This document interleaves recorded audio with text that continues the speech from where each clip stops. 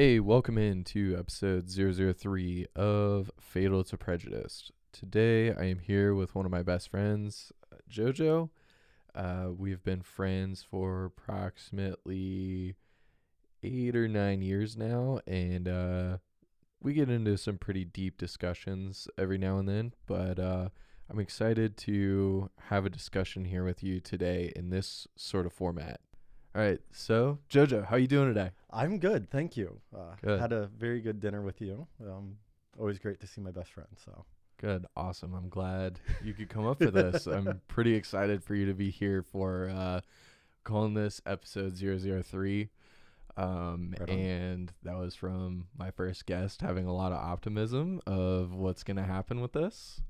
Fingers crossed. Yes. Thank you. Appreciate the support. Always. So I'm trying the trend here. The first two guests really enjoyed calling this spot the lab. Do you have another idea, or do you think the lab is cool? The lab works. It's a good space. I enjoy it. Yeah. It fits you. Thank you. Has my style, I guess. Oh yeah. Yes. Awesome. Love the judgment here. It's not bad judgment. No. If I were to pick a room of many, this would be the one I'd say probably fits you. Love it. Thank you. Anyway, I'm super glad you're here. Very excited to dive into some conversation. Yeah. I think you've lived a pretty interesting life, and To some. I'm pretty excited to hear more about it. So you grew up in a small town, and honestly, I don't remember the name of it off the top of my head right now. But it's the very, very northwest corner of Ohio. What was the name? It's in Williams County. So that is the most corner of Ohio. Yeah. So grew up there, born and raised, 90s kid. Yeah, okay. And then high school through the O's, or school and high school through the O's, and then college where we met. Yes. But if you want stories about my childhood or back home, I'd love to hear it. I guess that's where we should start then. So, grew up, like I said, in rural Northwest Ohio, so farming country. There's nothing out there besides corn and soybeans and right trucks.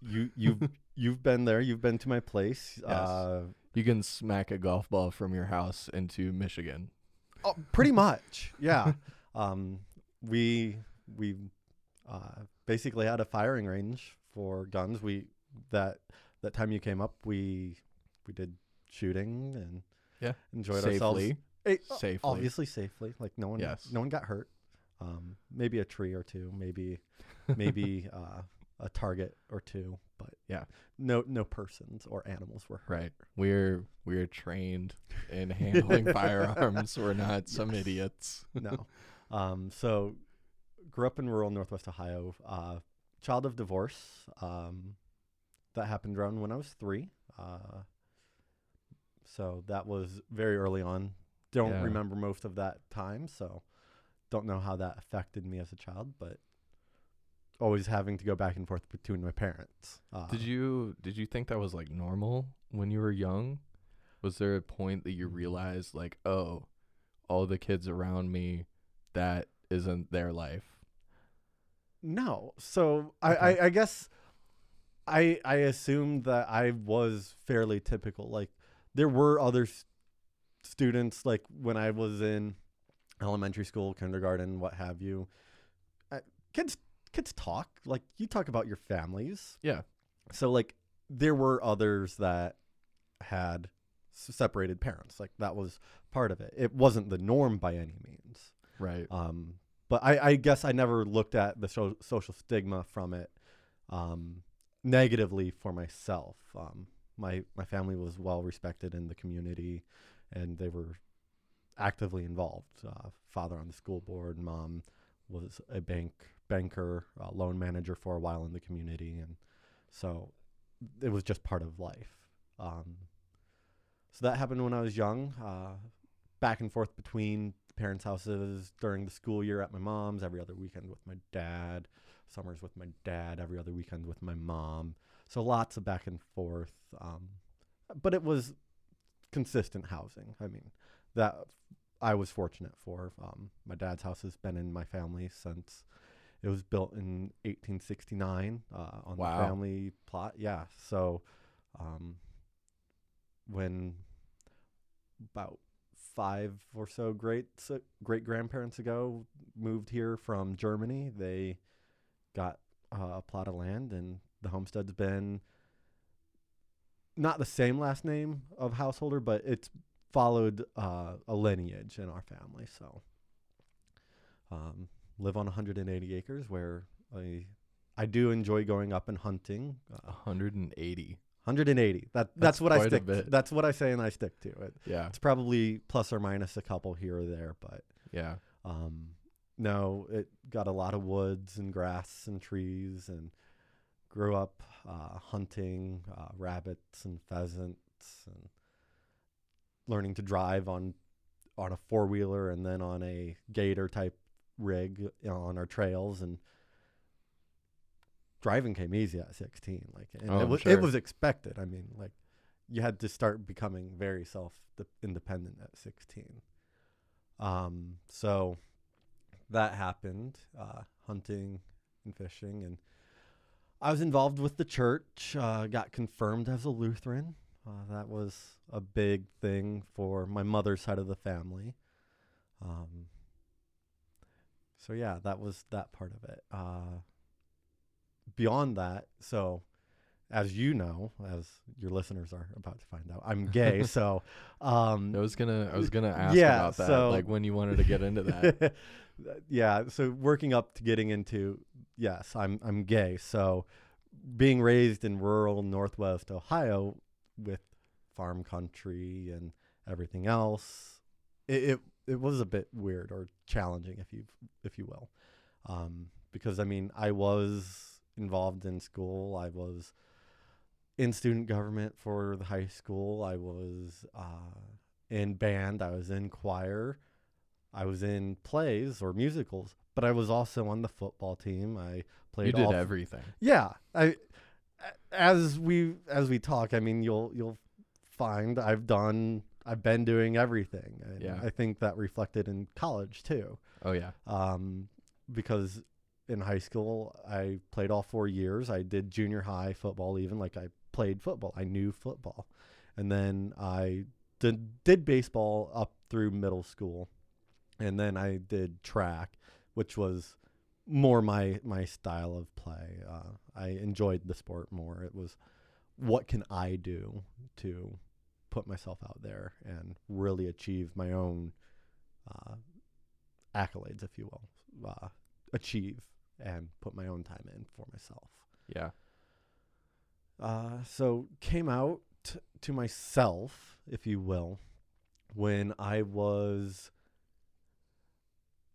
8th grade going into freshman year, roughly. I What started age is that? That's like 14 or so. 13, 13, 14, 13, 14. Yeah. Was when I everybody's calling me this. I've watched porn by now. Got caught watching porn already. It's gay porn. Yeah. I'm pretty sure I'm gay. Yeah. But once I accepted it, I remember there were nights where I laid in bed, praying, if you will, God, don't let me be gay. Change me, make me. Really? Oh yeah. I don't want to say it's every gay person's experience, but if they were raised in any type of religious household Mm-hmm. with any type of conservatism in it, those thoughts crossed their brain at least once. Yeah. But there was, fortunately, it didn't dwell, it didn't persist. But there was a period where I'm like, don't let me be this way, just because I was fearful of the entirety of the process of having to tell everybody I'm gay, and what that reception is always going to be like, and the judgment or potential judgment thereof, because I hadn't really seen much of a positive environment or role model of the coming out process at that point. It had always been characterized by being chastised or being made the butt of a joke or what have you. It wasn't ever the, oh yeah, that's part of life, that's how it is. Yeah, this was early 2000s. Like, there was not what we have today. No, so this was still very much like taboo. Like, right, you didn't do this. no, at that time it would have, when I came out to myself, it would have been probably 06, 07. Okay. And so end of Bush years. Fortunately, we were coming to Obama, but it was still, we were under DADT, don't ask, don't tell. Lot of defense of marriage proposals were being implemented in states. California had, not California, I forget the state, so I apologize. It's all right. But there were several states that were either challenging marriage equality that had happened or were implementing laws against it. And so it was a very challenging time to see that identity and actually identify with it. Yeah. And I want to pause really quick and just try to put something into perspective for anyone listening. Is like, this is before the first iPhone came out. This is before Netflix was a streaming service. It was still ordered DVDs to your mailbox. If that. Like, this was before we had any sort of technology and like word of like anyone tweeting. Grindr there was didn't no exist Facebook. yet. There was no Grindr. There was no Tinder. There was none of that. It was, the internet wasn't what it is today. And it was the very early stages of getting into the social medias and the YouTube and all that stuff. MySpace was a thing. Oh, yeah. Yeah, if you don't know what that is, please Google it. It was the best social media era of any point in time. Questionable. Yeah, but there wasn't ads tracking you. There wasn't clout chasing. It was just, you hanging out with your friends. When a person came to your page, you could have a song play as soon as they got there. Yes, it was interesting. Lips of an Angel by Hinder was on mine. That was yours? Yeah. Nice. But I had to outsource the coding to my younger cousin. Yes. Yeah, you could customize the backgrounds and the colors and everything to your page. It wasn't this uniform, everyone looks the same except for their pictures type of thing. Yeah, anyway, that was like my tangent on what life was like in the internet space and how far we have come in the past 10 to 15 years. So I just did the math earlier back in August because I came out to my mom in August of 2008. So it was 15 years ago that I started that part of the journey. Do you remember that conversation? Oh yeah, I want to say it's vivid. I only remember bits and pieces, but yeah, it's very much there for me. And the thing I have to laugh at now, because I gotta find humor, is that when I came out to my mom, the first thing she asked me was, "Do I want to go to counseling?" I'm like, "No, that this is not a counseling thing. I'm gay. Yeah, that's it." But then we hugged and it was fine. I mean, fine as far as I'm not kicked out, and my mom says she still loves me. But she then says, "Oh, I thought your brother would be before you were." Oh shit. Oh shit. And so a little bit else about me then is I do have an older brother who's 6.5 years older than me. He was always in the arts. He played in the band. He sang in the choir, and he was very much an artistic child with music and that type of stuff. And really has never sought companionship with anybody. He's not ever really seriously dated. So I actually think he's asexual, which isn't neither here nor there. Yeah. But he still hasn't told anybody if that is his identity. He hasn't told anybody that that's what his identity is. But he's content to live on his own as far as I'm aware. And he enjoys his work, and that's his life. He enjoys it. Yeah. Hey, man, do your thing. Do your thing. Be you. Right. So What was the conversation like with your dad when you told him? I'll take you on the journey here for my coming out. Awesome. So I told my mom the summer going into my sophomore year of high school.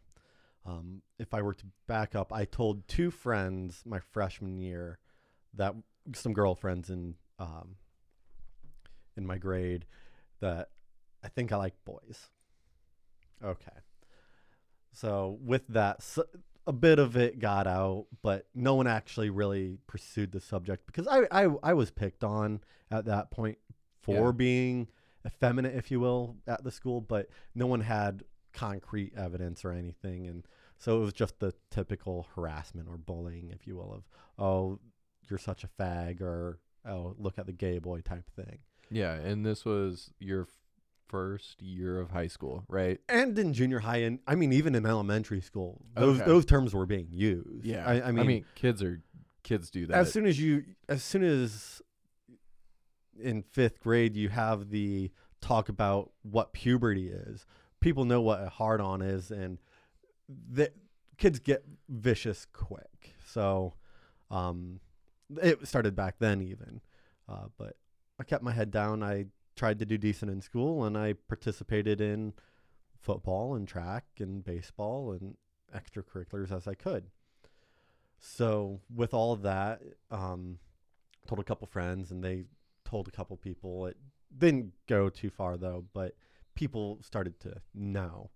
And then that summer, I had my first sexual experience with a senior that had just graduated. I was a freshman, they were a senior. And I considered that my loss of virginity. No penetration, no blowjob, just handies under the cover at this guy's parents' house. They walked in at one point. That was funny. But so that was the first sexual experience, and that was what I deemed losing my virginity, because that was the most sexualized experience that I had at that point. And that's really what confirmed things for me, or was very much the awakening, if you will, that yes, this is okay. The world's not going to burn from me touching another dude's cock. So once I figured and realized that, it's like, okay, let's tackle the issues and move on. So in high school, I kept it pretty under wraps after I told my mom going into my sophomore year, because my mom was always terrified of, oh, what are they going to do to you? What's their perception going to be of you? And it's a dangerous life. It's a hard life to be gay. And so I didn't come out because I was, one, fearful of continued harassment or worse harassment or worse, and what it would do to my mom at that point. Now I told my mom because I had, at that point, I was a teenager, boy, hormonal. My mom and I weren't on the best of terms at times. And so I knew that if my mom were to reject me, I could move in with my dad, and it would be no questions asked. I could just say, I'm moving in, I want to live here, and that'd be it. And so that fortunately didn't happen, and I was able to live with my mom. But then at the end of my sophomore year of high school, third quarter or spring semester, which have you, my stepmother unfortunately passed away because of breast cancer. Oh, I'm sorry. It happens. It's life. Yep. It is sad, but we get through. And so with that, my dad was living alone then in our family home, and I was living with my mom primarily during the school year and whatnot. And I'm like, I can't let my dad be alone in a house when my mom has her husband, and then there's me. I want to say I felt obligated, but it wasn't just that I was obligated. I just knew I needed to be there to support my dad. And Yeah. You were concerned about his well-being. right, and that was hard on my mom, but she understood. And it's not like I didn't see her, but there for a while, our relationship did get turbulent, if you will. There were things that would happen, like I would have a choir concert or something, and I just wouldn't tell her that it was happening. I think back on it now, and I'm like, I'm such a little shit, but my mom and I were butting heads, and we were just at a precarious place, and so that went on, and then so then through high school, I didn't really come out any further. I didn't tell my dad yet, even. I don't tell my dad until I am at college, my sophomore year at college, or junior year. I think it was my junior year, actually. Really? I waited that long, yeah. So like a solid 4 years or so go by. Oh, since I told my mom, it was at least 6. 6. I can do math. So it was a good 6 years. So when I went to undergrad, where we went, I was out on campus pretty much from the get-go. Like, I joined the queer organization on campus, and I didn't hide that I was gay on campus. Like, and I was involved in a lot of things on campus. I was, again, involved in student government. I was involved in student organizations. I was in the band. I was in the choir at one point, and I did some play productions as well. So I was known around campus. I ended up going into residence life sophomore and junior year, and so on. And so the impetus, though, for me coming out to my dad was so with being in residence life, I came to the level of a head resident, if you will, and I was overseeing an entire residence hall with some support of resident assistants and a couple other halls on campus. And so through the nomination process for homecoming, I ended up on court for being nominated by my queer organization that I was the president of at that time. And so with that, and it would be then known if anybody came to the game that JoJo is representing the queer organization for homecoming as part of court. And so my dad, I obviously told, hey, I'm going to be at this event. And so I had to preemptively, a few weeks prior to that, be like, I'm gay. And so what I did was I didn't have a conversation with him. I wrote him a note. I wrote him a letter writing out, I'm gay, blah, blah, blah. I'm an adult. Like, I needed some self-preservation in that letter. And I don't know what my dad's done with it since, but I would actually be curious if he kept it or has held on to it. But the next day after he had time to read it, because we had gone out to a banquet, and then I dropped the letter off at his house after the banquet when I knew he wasn't going to be home, and I went to my mom's house for the night. That next day, I get a text message from him saying, I read your letter, I love you, and it doesn't matter, which that strengthened my dad and my relationship. Yeah, your dad's a man of few words, and they yes. were all powerful words. Yeah, and so me living with my dad for those years after his wife passed away, my stepmother, and then that me coming out has really brought my dad and I closer. Like, I will say in the era of Trump, our ideologies clash a bit, and it has made us a little bit butt heads a little bit more, but there's still a lot of recognition between us. Yeah. For each other. So came out to my dad, and then after that, it was pretty much everybody. I held no bars at that point. My mom had one request, though, that since my grandfather was still alive at that point on her side, to not come out to him or not to tell him or bring up the subject to him, just because my mom didn't want to cause that type of stress. Right. Whatever. So I complied, but I wasn't happy about it. But I'm like, okay. And so I would say did put a bit of a strain on my mom's and my relationship for a while. Yeah. Just because parents have their own coming out journey as well once they know that their child is gay.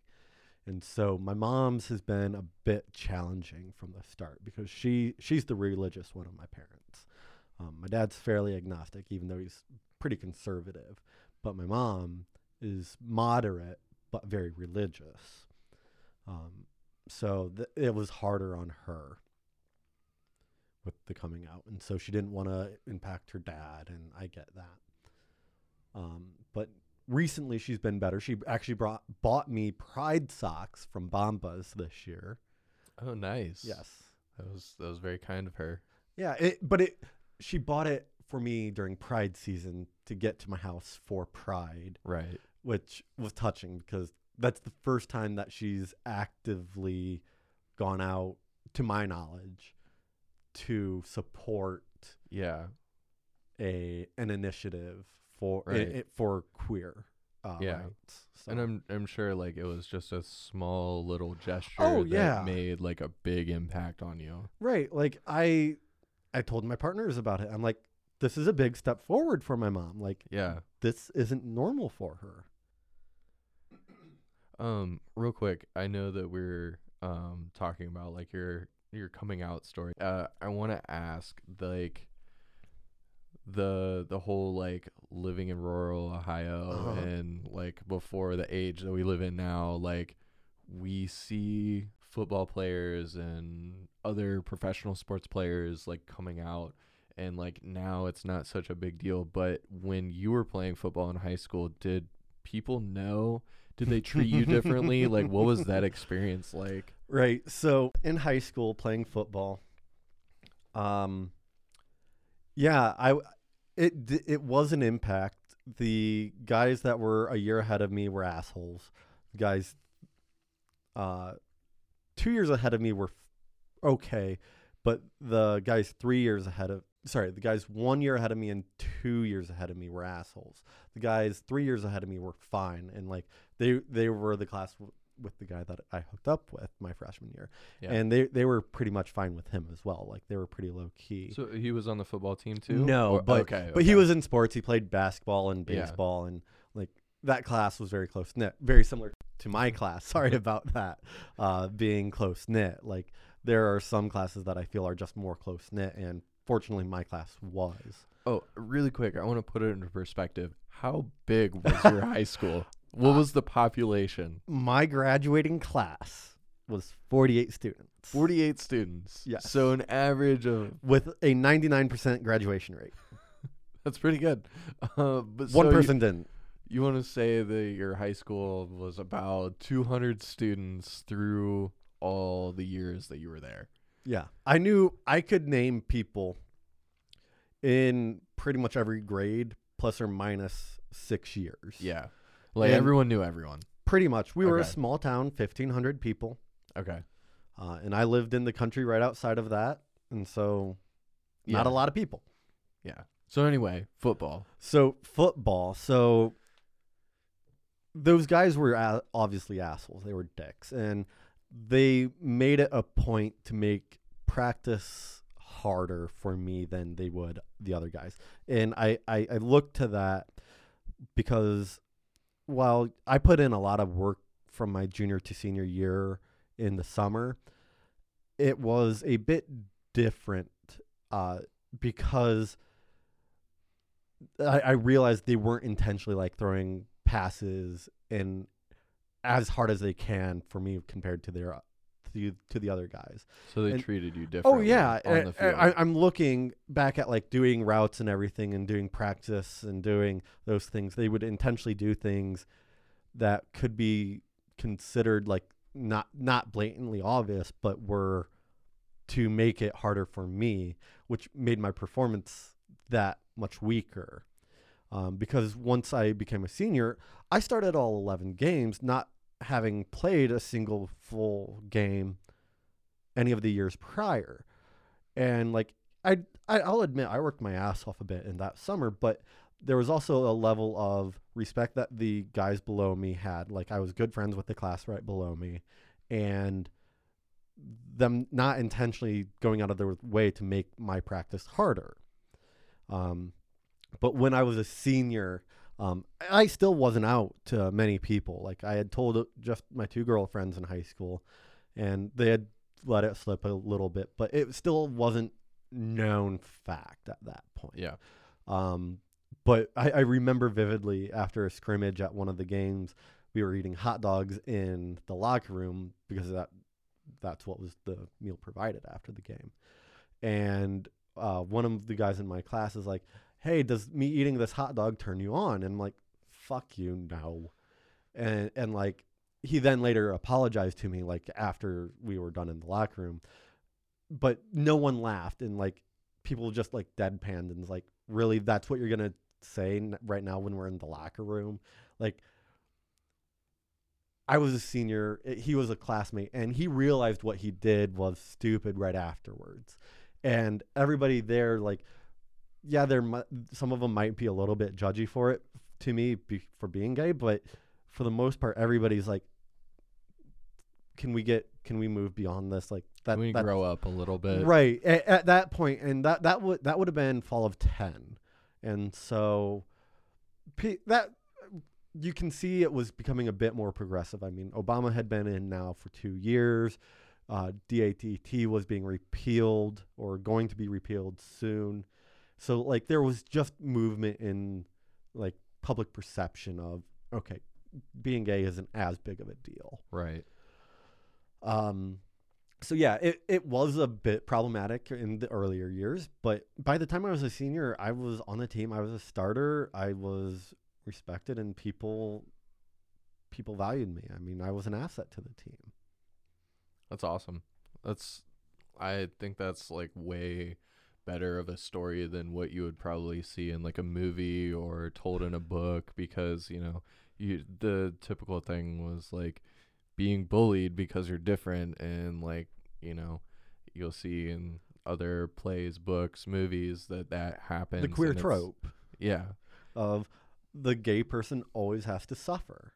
Yeah. That is the trope. Fortunately, and I don't know if you've seen it yet, the show on Netflix, Sex Education.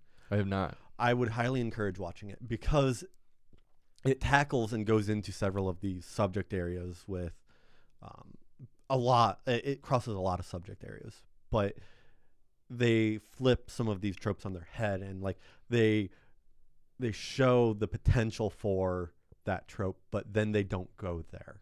They discuss in an African country needing escape routes from a queer space in case it did become busted, but they didn't go there and show that it was busted, that no one got hurt. They showed the reality of the situation, but they didn't show the actual violence. There's not always going to be violence, and I think that is a damage that has happened in media, that queer individuals always have to face hardship. Yeah. Which isn't the case. And Right. while it's good to have queer or gay leads, it doesn't do a good service if they are always ending in tragedy. We need happiness. And there are so many stories out there of queer happiness. It's just, it doesn't quite sell to mainstream audiences. Yeah, real quick, speaking of like TV shows and Yes. showing this hardship for anyone who's gay or part of that community, did you watch Schitt's Creek? Yes, I did. Yes. I love Schitt's Creek. It's fantastic. I love the way that they just have David be himself, and he's gay, and everyone's accepting of it, and it's like a small like hillbilly town, but like no one cares, and he's just normal. And so is, I can't remember his partner's name, but his partner, and like everyone loves him. I think it's great. Patrick, yes.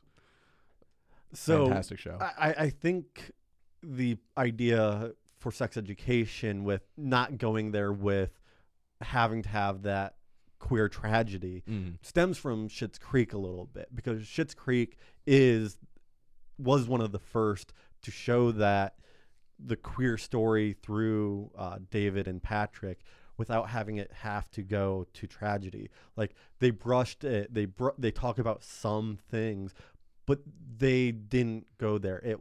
It truly did show a happiness that can be found even in queer relationships. Yeah. And it's just normal. Right. A relationship is normal. Yeah. However you define your relationship. Right. Exactly. But yeah, I think it's interesting, like, how you grow up, and like it's awesome that you didn't have hardships. And then from my viewpoint in college, I met you my freshman year. You're a year older than I am. Year. And like, you are one of the biggest people on campus. Everyone I was knows not. you. Okay, in maybe I my was. eyes, you were. Everyone knew you. Everyone knew me, but that was because I was involved on campus. Like, I Yeah. was in the band, I was in the choir, I made myself be known. I was part of the first class of senators for the newly constructed government of the student body. Mhm. So I was in the inaugural class. I wrote the Dragon Code, which was like the governing documents for the student government, and how we would work with student organizations on funding and allocation of funds and everything like that, and just how we would represent the student body through being the student government. That was truly what we were trying to formulate, is a formal process to give students a legitimate voice to the school and to the school staff. And I think it worked for a bit, at least. I don't know the current situation. I don't either. But for my time there, I feel like I did get a lot accomplished. I had agenda items that I wanted to push, and I think I got a fair bit of them done. And I think that was a success, because I'm pretty sure if that government's still standing, it's standing with documentation from me still being there. And I think we can see that or discuss that even within the fraternity. But because I crossed when I was a junior, Yeah. you were a sophomore, so Yes. I've spoken about fraternity life in the first 2 episodes, and yes, yes, everyone who's listening, there is another episode with another person who is Greek. I love this person to death. I love everyone who is visited to death, so please don't hate on Greek people. with the bad stories that are out there for Greek life, there are Yeah. also some very positive stories about finding a chosen family, because Cameron, I do consider you my brother. Oh. Like, you are my chosen family. Absolutely. And the same to you. Thank you. But with that, so inside of it, there are governing documents, and we were last standing chapter on a college campus for several years. Yeah. And we had lost contact with our national organization and our alumni chapters, and because of that, I wasn't aware of our documentation. So I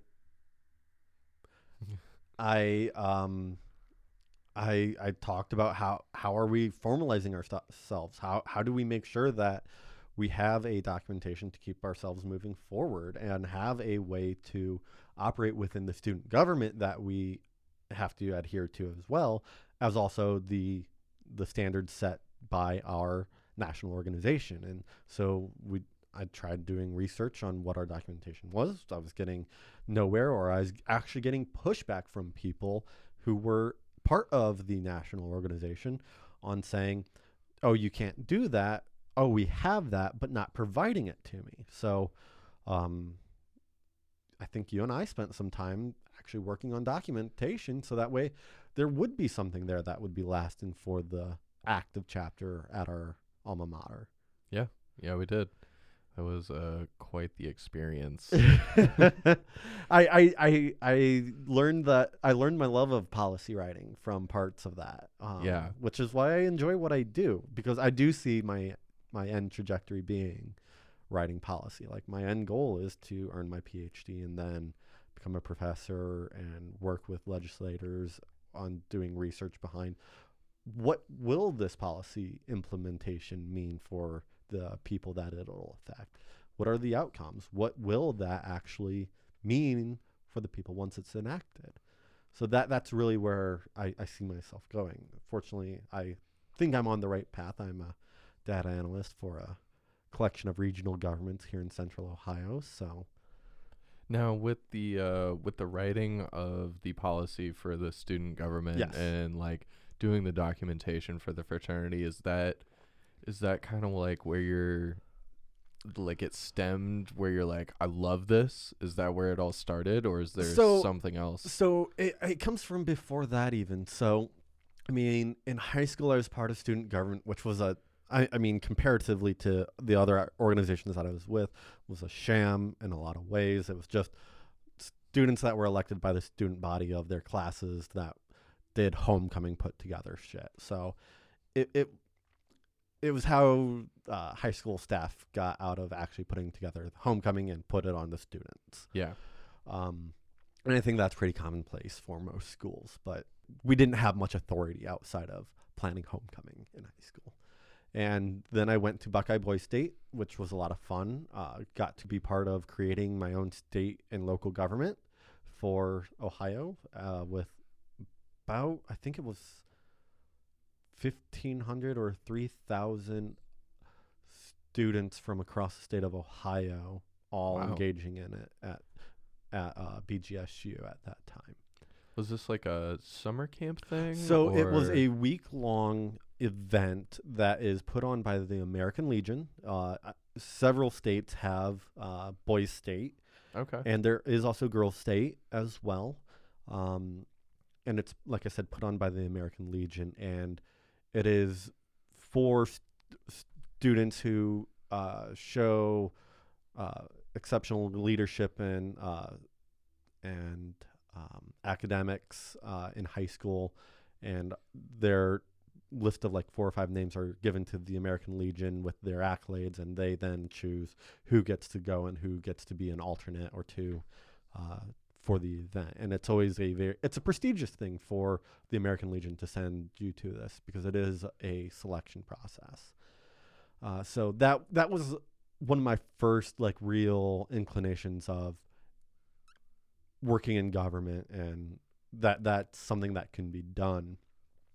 And then I went to our alma mater, where I studied environmental sciences and got minors in government and leadership studies to get that government side, because I always envisioned myself working as the person between the hard sciences of environmentalism and just all the hard scientists, being able to have an understanding of it and communicate what those scientists' findings are and translate it into what does that mean for the people, and how does that affect the world that will need affected through policy, to talk to the policymakers about what the science is saying.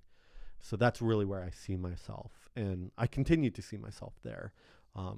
But I do want to be involved in the policy writing aspect in the future, because having that understanding of what the science says and what the people need, I would like to be part of that process. I don't want to be a legislator, but be on staff or be brought in as a consultant to be like, this is what our objective is. How do we get there?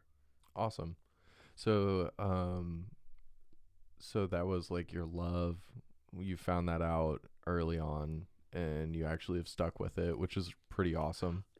Looking you back still at enjoy it, it today? talking here, looking back at it, yeah, it's been over a decade of me having this passion for the mechanisms of government Mhm. and understanding it and trying to be part of that that mechanism to provide a better world for our society. That's my ultimate goal, is just be part of the system that improves conditions for society. That's awesome. And so you find this love and you do your thing at our alma mater, and you're like, all right, I'm gonna go to get a master's degree. And So I got my master's degree at the Glenn University at Ohio State, or Glenn College, sorry, at the Ohio State University, with for my MPA, Master's of Public Administration, where I did a focus on energy and environmental policy analysis. So, and after that, I then got a career in doing program evaluation, analysis of programs, and then I changed from that organization because there wasn't much of a growth opportunity, and I was very introductory level, and I wanted something closer to my home. I was driving over 20 minutes to work. Now I have a 10-minute bike ride. yeah, So I wanted to be closer to home for when I'm working. So I got this new job, and instead of being a research associate, I am now a data analyst. But it was a step up for me, and so it was with an organization that I can now see my steps forward to getting to where I want to be in the long run, and I'm excited for that journey that I'm about to go on. that's awesome. So you're analyzing data. What data are you looking at right now? Like what are you seeing? What do you do? There's a lot. Yeah. So over the summer, one of the big things that I was working on was an agenda dealing with sustainability and sustainability measures. And so I had to do a lot of research around about 30 different measures to track various aspects of sustainability for the area. And so with that, there were a lot of interesting findings. So when you say sustainability, what does that mean? Sustainability is the act or practice of reducing waste and emissions and being environmental and working to keep the space green or become greener in our applications within our economy, to make sure that we're able to have a bright, vibrant future for the region, for our children, with having green spaces, having breathable air, not having too much waste in a landfill, and other aspects like that. So that is sustainability. So within that, there are several measures that I could talk on. Interestingly, we had the change in administrations earlier this year. So a lot of these measures are tied to potential shifts in policy by the new administration. So one key being was we're tracking the number of electric vehicles that are part of the mix of vehicles here in Central Ohio. And so with that, I had to track the number of electric vehicles that have been bought over so many years, and then I have to project out what our goal is. And then right when I was trying to decide that, I hear of the administration's goal to have 50% of the new fleet by 2030 be all EV vehicles. So we had to play that into our projections and how we wanted to adjust and make a target for ourselves and for the region. Other one is one that I'm actually kind of proud of or more interested in was the energy cost burden, or how much money do households spend on their energy costs, and what threshold is considered burdensome for that for people. And so having to do a lot of digging on what that percentage is. And so we ended up coming to 5% of a person's income is the threshold for being cost burden. Whereas, say, for housing cost itself, it's 30% income.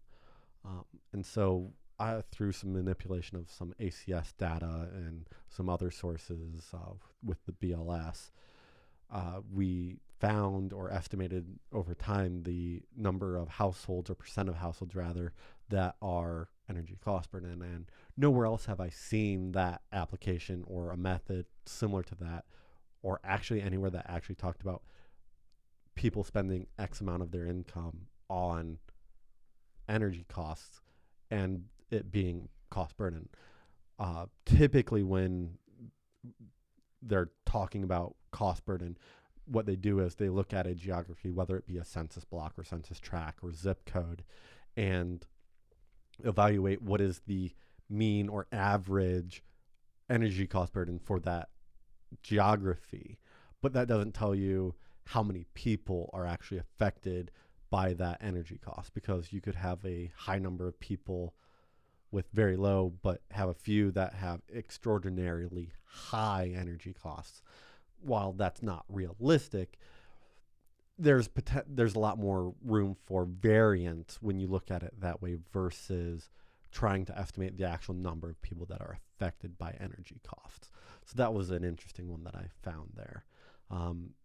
Another area that I recently had to do a little bit of digging was on some economic development here, especially with us coming out of COVID and the income protection for people on unemployment. The unemployment insurance was going out. And so one of my tasks was to look at how many people are looking for jobs, how many job postings are there, and how many what's the balance of jobs and people needing jobs and jobs available. And so with that, the dialogue that we were trying to find was, there is a worker shortage. There are not enough workers for all of these positions. But when just looking at total number of jobs available and total number of people searching for jobs, that didn't line up. I could genuinely say there are less workers available for those jobs, but there are also less jobs available overall.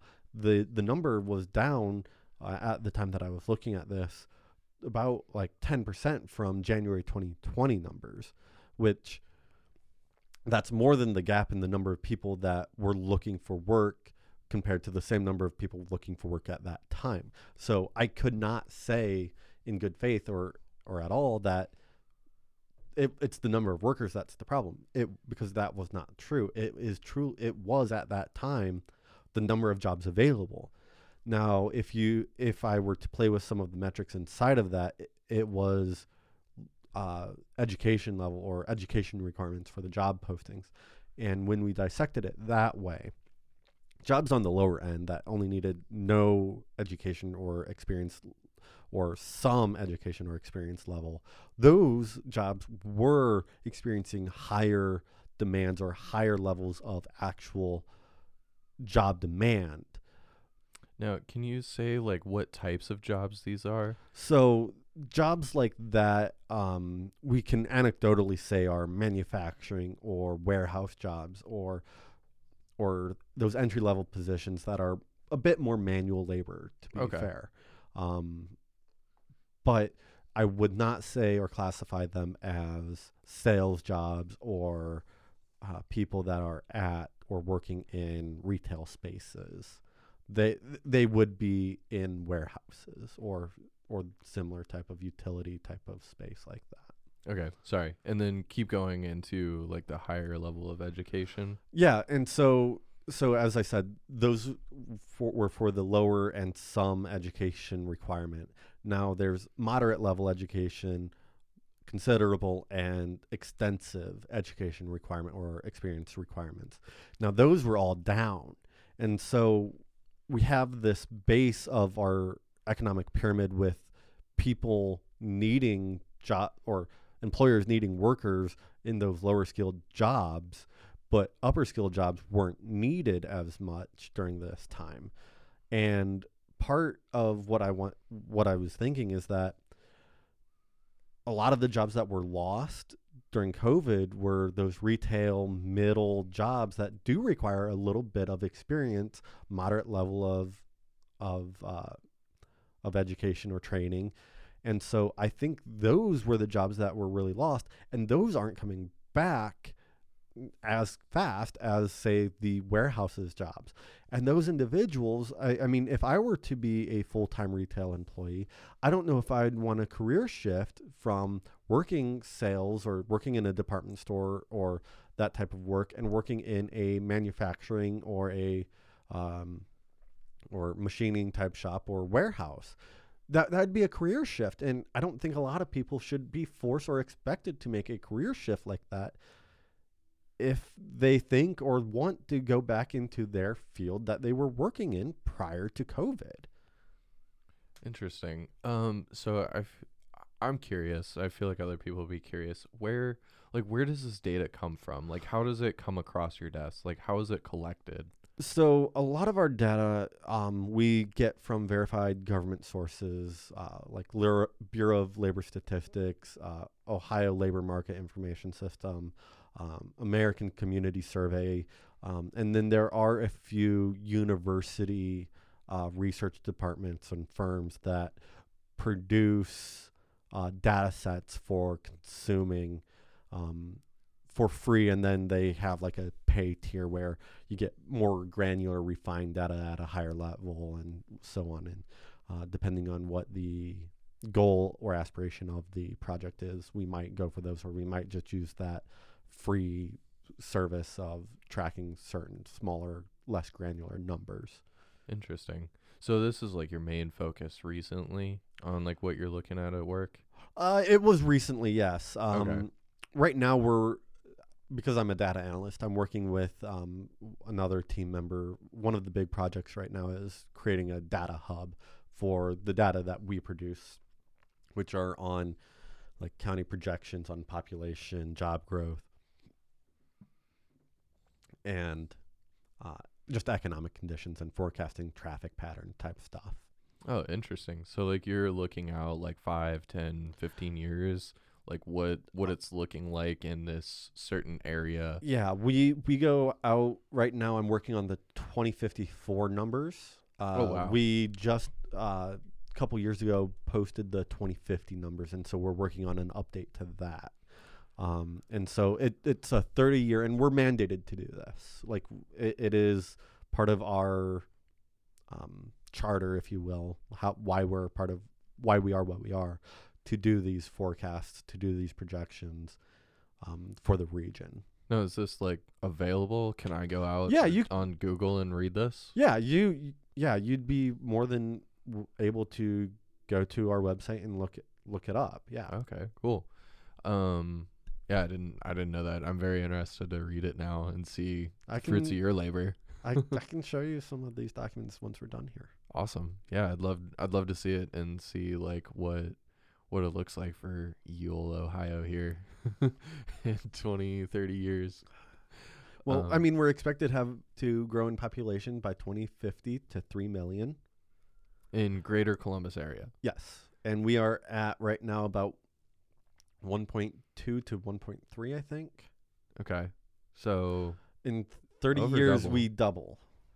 Yeah. And now, correct me if I'm wrong, I saw this stat, I think a couple of years ago, that we have a higher population here in Greater Columbus area than San Francisco does in Greater San Francisco area.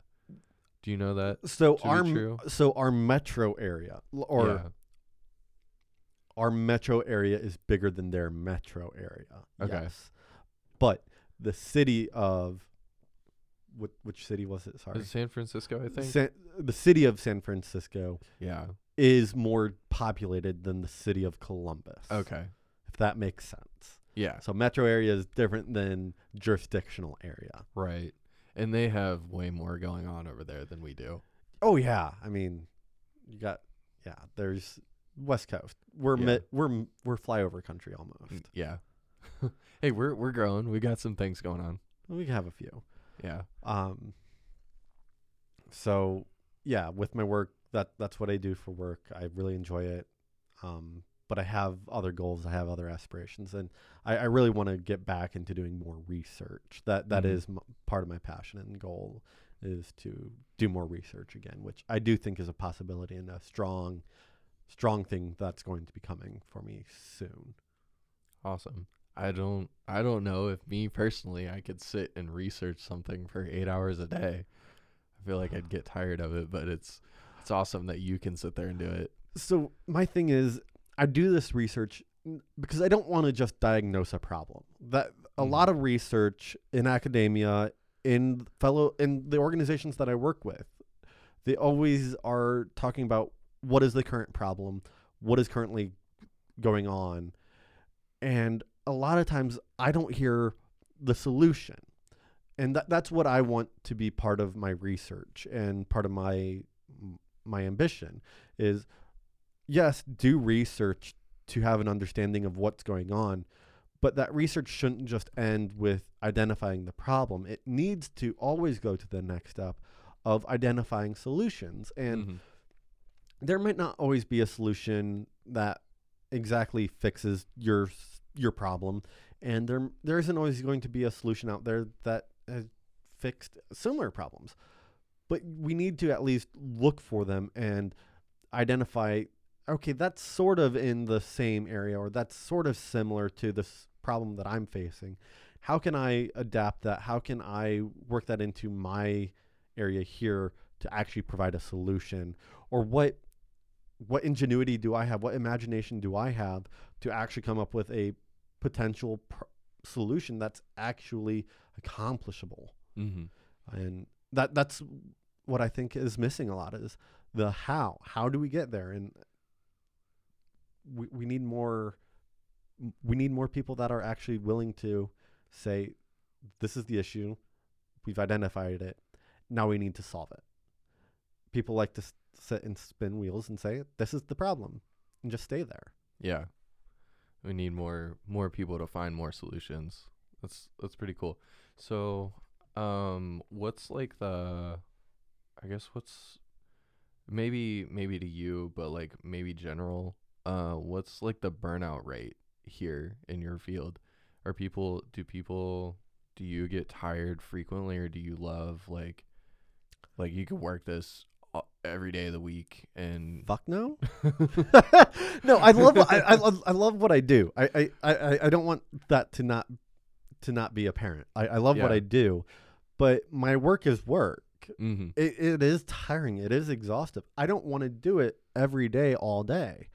Like I have other things that I want to do with my life. Yeah. But I do love what I do. It's just, as you said, sitting there day after day for 8 hours doing research or doing studies or looking into things, it does get tiring. It does get exhaustive because I'm seeing the same things and I feel like there's no one's moving on them. So there is a bit of burnout, I would say. But typically, especially in public sector, people are in it because they want to help. They want to be part of the solution. They want to be doing something to better the community. And so I think because of that alone, people don't just leave the industry unless there is truly something managerial side that's causing them issue. So it's more environment rather than work.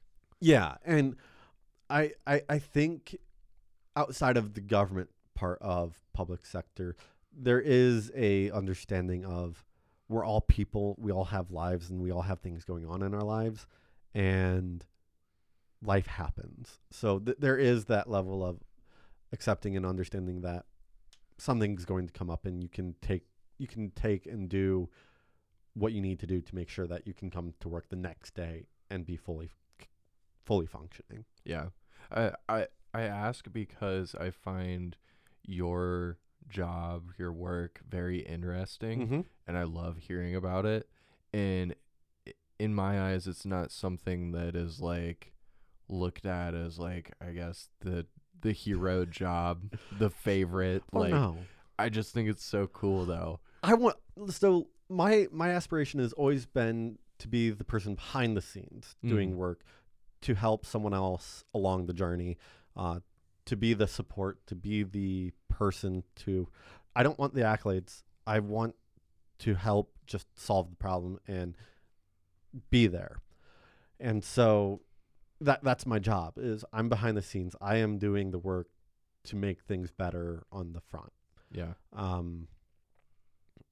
So that's I enjoy it, and it is in the shadows. It's not the hero's job. But I don't want the hero's job. Yeah. I want to support them. I want to be the Alfred, if you will.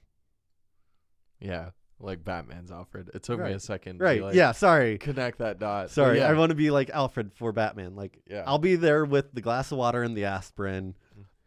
Yeah. I'll clean up and make sure that everything's pressed and cleaned. Yep. Yeah, that's cool. I'm very, I don't know. I'm always excited to hear what you have to say and like what you're seeing. And like, I'm not really a news person. I don't follow the news all day, every day. I do. You kind of have to. I have to be aware of current events. And Yeah. I mean, right now, the infrastructure plan, I mean, that will directly impact my job. Like, that'll affect the funding that we get and what projects we can and can't do and where we can and can't advocate for moving things forward in our area. Yeah. That's interesting. Yeah, I just always find it so cool to hear what's going on over in the background. A lot of moving parts. Lots. Yeah, so I want to know, like, you don't want to do work all the time. So No. what's your hobbies? What do you enjoy doing? Fuck. Well, fucking is one. But no, so I haven't had a lot of leisure time lately. I have a part-time job. I do work part-time at a clothing retail shop for a pretty queer organization. We sell men's underwear, we sell leather goods, we sell club wear and going out wear and what have you, and other fun items, I'll say, for right now.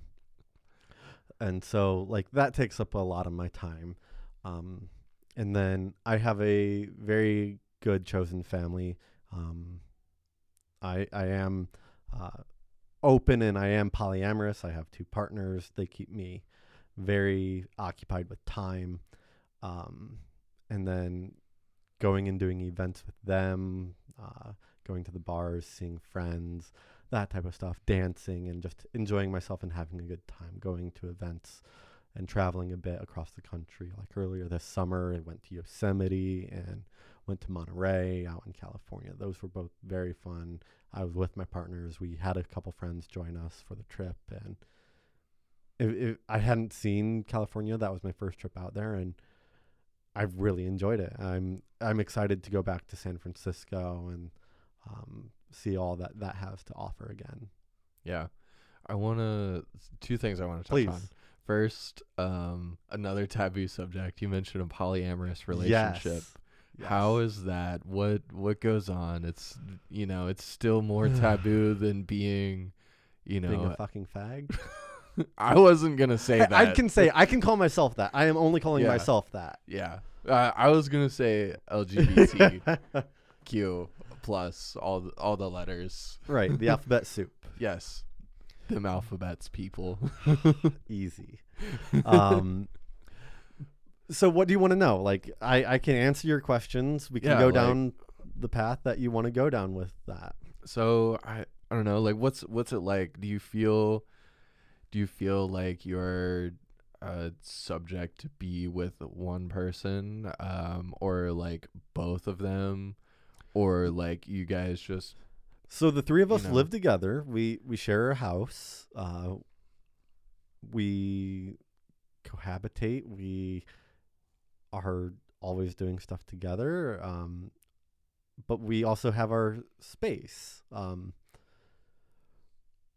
Like, I'm very reliant on them, and I feel like they're very reliant on me. Like, we are set in our ways a lot, and we, like, during the week, we trade off who's cooking and then who cleans the dishes, and then we sit down at the end of the night. We have our couch and we watch a TV show or 2, and then we go to bed. It's pretty blasé. I feel like it's fairly stereotypical of a relationship. It's just there's the three of us, not two. Yeah, it sounds like, to me, it sounds like it's a typical relationship. Instead of two, there's three. Right. So there's nothing, like, I guess, really outstanding that would be, I don't know, an outlier of a situation. It's just three people. Now, the thing that we have to add to this is that we're also open. And inside of that, we're kinksters, we're BDSM, we're fetishists. So we also play in that world. And because we're open and we're polyamorous, we do lend ourselves to being involved in the leather community, BDSM. And so we do have other partners outside of the three of us as well that we do stuff with and engage. And we have our one-on-one time, or we have our various relationships with our very close friends. And that's how I would, they are more than friends, but they're our family, but they're also our best friends as well, that we enjoy spending time with and bring into our lives and have understandings with.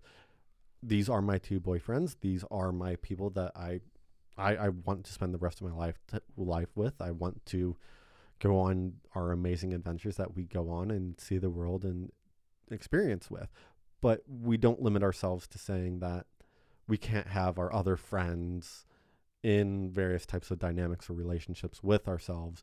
And that never takes away from our actual relationship with each other. It only adds to, or it builds with, our relationship. And the three of us, we are our quote unquote primary. We value each other first, and then our secondary relationships, our best friends, our family, we value them, and we build out how we can within our relationship, those relationships. So, like, I'm just trying to think here. Like, you would say maybe that, like, the whole intimate time is not, like, as sacred as a two-person relationship in the typical sense. So what define what you mean by that? Like, where we're in a two-person relationship, they would say, like, you know, when we're intimate with each other. Anything else is considered cheating. Yeah, no. So and it's different among other polyamorous or other open people, but for us, we don't really have physical cheating.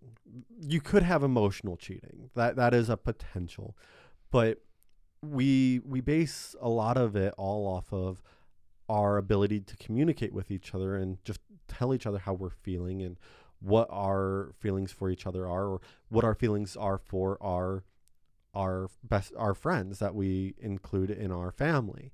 And so it's just being able to talk to each other about, this is what I'm currently feeling, this is what's going on, this is what I want to see happen, and this is what I don't want to see happen. It's all about being able to communicate wants and desires. And for the three of us, we're able to do that with each other without, I don't want to say without jealousy, because jealousy is going to be real and going to be part of it, but we don't let that jealousy consume us, and don't let it become a wedge between us. Often we're the three of us are very open about our interactions, and we don't coddle our friends when we're like, we have a little tiff of, oh, you forgot to take out the trash, like little things like that. We always try to be genuine. And so I laugh because some of our friends are like, that is so just organic and so refreshing that you guys are in your relationship and you're not trying to coddle your friends. You're just being open and being genuinely ourselves. And those tits or tats, if you will, only last for the 5-10 minutes of, oh, you forgot to take out the trash when I asked you earlier to do it, type of thing. Mm-hmm. It doesn't last. It doesn't persist. It doesn't prolong. And we talk about it then later and we get over it. It's always about having that line of communication and being open and just talking about how we feel. Like, that's the impetus of the relationship. That is what makes the relationship strong or able to last as it has. So the advice you would give here is open communication. Communication. Yeah. Fucking talk to each other. Yeah. Or at least know each other well enough to know nonverbal cues of each other. Like, Yeah. be able to be like, oh, that bothered them. I need to correct or fix, or I need to go check on, or I need to be there for them, and No, vice versa. Would you say that that part of a relationship is more difficult having to other people, or would you say it is easier where you can all just communicate? I do think it's easier because it's not me versus you. It's not me versus them. We're all able to have and do have our own opinions, and we can openly discuss them. And really, we allow for each other to say, hey, so our other partner had a good point there. You kind of messed up. Or I'm able to take it and be like, yeah, I realized you two were right. Or, hey, you weren't right on this one. We're able to acknowledge that, and we're not coming from a place of hostility, or we're not coming from a place of trying to get each other. We're just trying to figure out, and we're trying to live our lives and have adventures and just enjoy our time. So if someone were to like come up to you and be like, Jojo, I think your idea of polyamorous relationship is stupid. It's irresponsible. It's very taboo. Like, what would you say to that person? Okay. You don't live my life. You don't pay my bills. I'm happy. I'm content. I am enjoying myself. I'm living a life that I am happy with. I'm having fun. I love it. That's the best advice, I think. Yeah. It's my life. It's not yours, right? Right. It's my life. I'm having fun. I'm not hurting anybody. I'm not harming anybody. I'm trying to be productive and have my fun along the way. Yeah.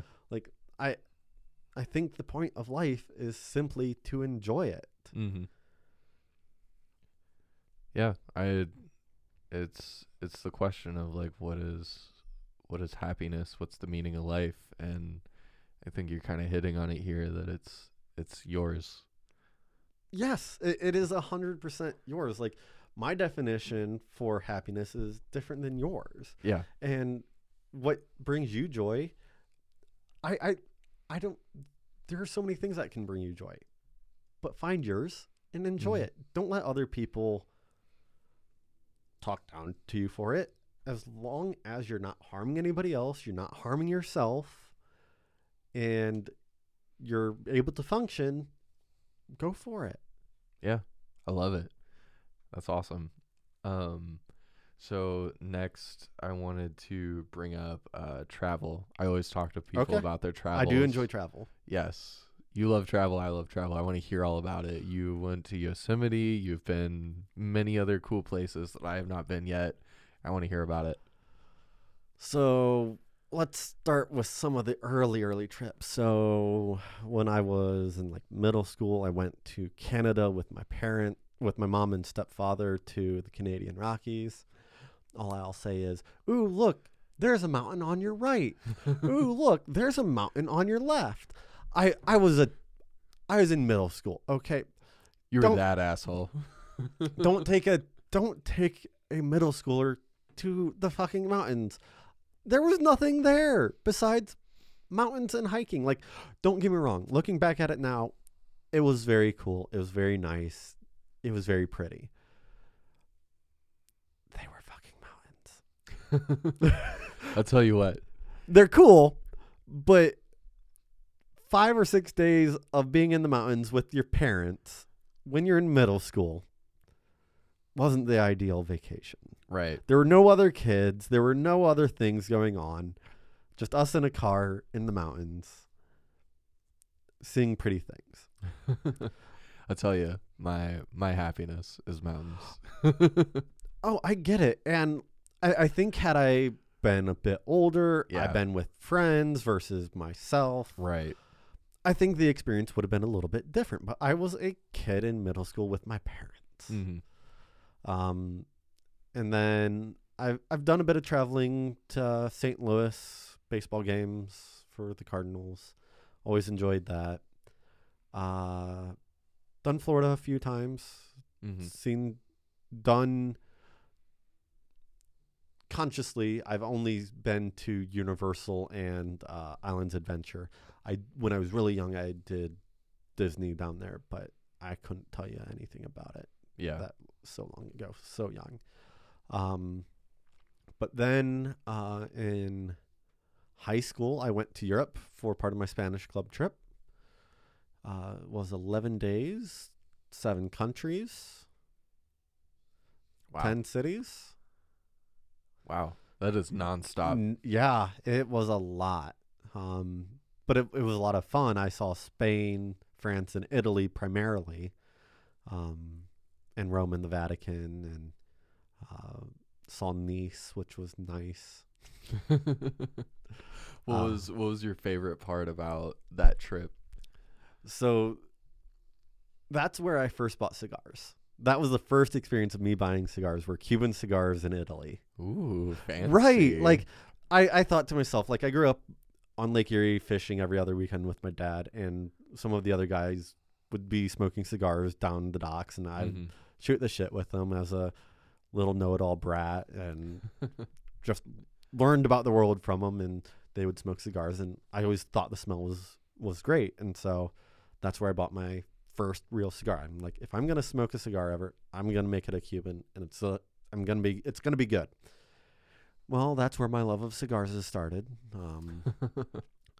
Then in undergrad, I started getting good cigars that I could legally, Honduran cigars and Nicaraguan and what have you cigars.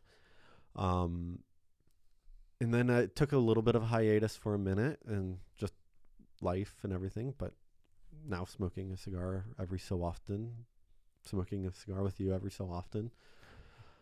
So that was from the Europe trip. So I vividly remember going in there and being like, saying 3 cigars. And they picked the 3 out and they just handed them to me, and I handed them the cash, and that was that. That was like the best part. Right. I I don't remember much else. I just remember the square that I was in and buying cigars. Awesome. And then we went on our trip to the Bahamas. Not us. Not you and me. Or yes, we did. Yes. Oh my God. We did. I'm like, bitch.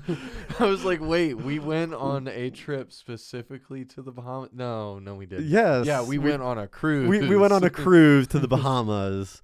For your graduation. Sorry. Yeah. There was a couple other people there too. Yeah, your cousin, Yeah. So that was another trip. That was fun. I think we could have had more fun had certain individuals not been there. Agreed. I think you and I need to do a trip. We've talked about it. We have. We've never actually made concrete plans to do so. We both live. It's hard. Yeah. To do. We live weird lives. For us to get tonight even in the books, it's like, hey, what are you doing that day? That'll work. Yeah. Yeah, for us to get together for a trip, it might take some planning, but we should do it. I agree, and I think we're both coming more to parts of our lives where we can. Yes, now. We're getting more settled in. I think we have those options more. So we did the Bahamas. We bought those fake Cubans. Yep. Boo. Stop selling fake Cubans. Yes. Assholes. Buyers beware. Yes. But then that was the summer before I went to grad school, because I went to grad school that following January, because we went on that trip in the summer. Yeah. And so that following spring semester is when I started my graduate program. And so then I didn't do any traveling for 2-3 years.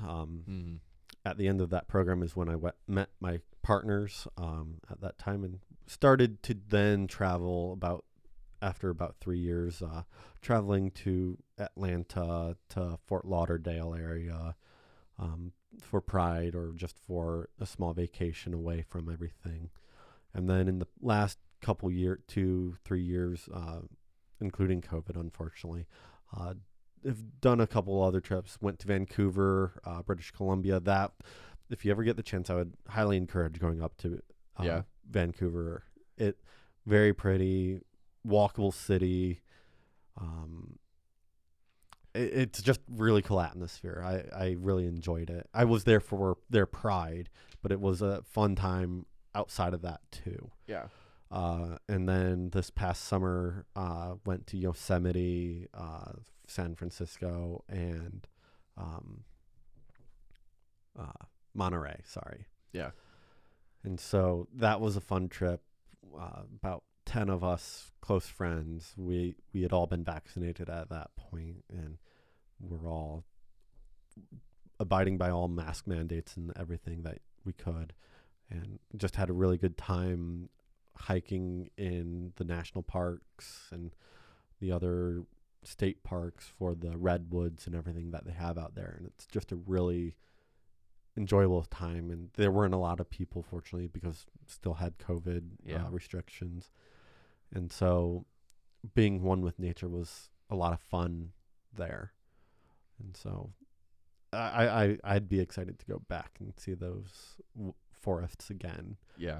Unfortunately, at that time, I had twisted my ankle, so I wasn't able to go on as many full hikes as I had wanted to at that time. But it was enjoyable what I did get to see. It's another reason to go back. Right. Yeah, it's a place I haven't been. I'm very excited to go at some point. One I want to do is I want to do Yellowstone. That's one that's on my list. Yeah. To do. I was out there in March. I don't know if I told you about it, but yeah, I was out there in March, and it was still like Yellowstone was closed. I saw it from afar, but I was at the Tetons, so they're right beside each other, and it was still 10 degrees outside, 6 feet of snow on the ground. Like, it was, to me, it was incredible. I would not enjoy that. I do not like the cold. I'm a nerd about the cold and the snow and all that stuff, but anyway. Yeah, Yellowstone, definitely on the list of places to go. I also want to go out to Death Valley. Oh, for in the United States, and the Grand Canyon. I do want to see the Grand Canyon. Now, internationally, some of the places that I do want to see is I want to see Egypt. I want to see parts of Israel. I want to see Greece. And then I would like to probably see Japan and maybe China. But definitely the Middle East. Those two places would be high on my list. My episode before this one, you should check it out. The guest talks about his life and living in Israel for a short period of time. Oh, yes. Cool. Gets to talk about all the cool stuff, all the travels. It's a cool ride. It definitely made me want to go.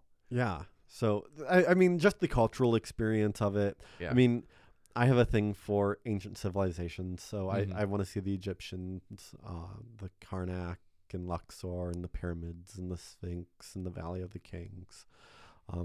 But then I also want to go down to Mexico, and I want to see the Aztecs and the Mayans and the Inca, in those as well. And I mean, here in Central Ohio, we have the earthworks as well that I enjoy going to see. And like, I've done Serpent Mound, which it's cool. Bit of a underwhelming experience, but it's still something that I enjoyed doing. I feel like it's something you kind of have to see from above. Yeah, it would be more visually stimulating from above. It's like the Nazca Lions a bit. Yeah, funny enough, I like grew up close to where that's at, and I didn't even know about it until like 2 or 3 years ago. Really? Yeah. But don't know what's in your own backyard. Exactly. I want to go to that and see it at some point. I know it's a short day trip. We can make a day trip of it. Yeah. And it's never just something I think about doing on like a Saturday and going and seeing and coming home. Like, I don't know. Let's plan it. We'll do it. Yeah, let's do it.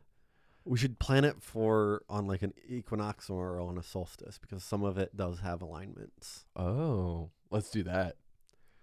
That sounds like fun. We're not doing it in the winter though. We're not doing it in December. Lame. Cold. Get a jacket. Fine. We'll get it. We'll get something worked out. So you mentioned that you've traveled for quite a few prides. Like, Yes. What describe to me like what it's like for that person who's like, I want to go to Pride, but I'm not out yet, or like I just came out and like I want to go and experience this. Like, what's that like? So the first Pride I ever went to was that Toledo Pride? I went to Toledo Pride, small, tiny Pride. Yeah. And I just went for the Pride Parade at that point. I was in undergrad. It was my sophomore year. I went with a couple of friends from college, and we did the festival. We walked around the booths. We saw the parade, but we didn't do any of the bars or any of the like actual events. But for me, that was all that I wanted. Like, I wanted to see the pride, if you will. Yeah. And then I started doing a few other prides, and I went to Columbus Pride. I then went to Cincinnati Pride. And again, those were all just, I went for the parade and the festival. I didn't go and do bar nights. But once I started traveling, I was with my partners. My partners are both a little bit older than me. The one is 6 years older than me. The other's 15 years older than me. And so a bit more experience, know a bit more about gay culture. And they took me out to the bars, and I trust them, obviously. And so they took me to the bars, and that's where I really started having fun. And I wouldn't have gone to the bars unless I had a friend or friends to go with me. Like, I enjoy socializing. I enjoy being out, but those types of spaces, I do want and need other people there that I know, because I'm not good at just engaging with random individuals. I like having my group of people that I can have fun with and enjoy and dance and just have fun with for the evening, and make sure we're looking out for each other and make sure nothing bad happens to each other. So like what's it like not just the bar scene, but like what's it like in all the other events of Pride? What happens?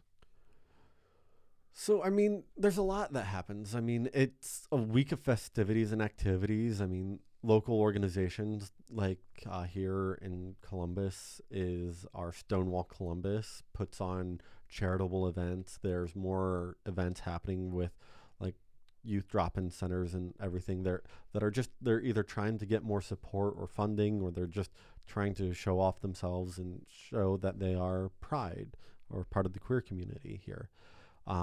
So there's always events going on, charity events.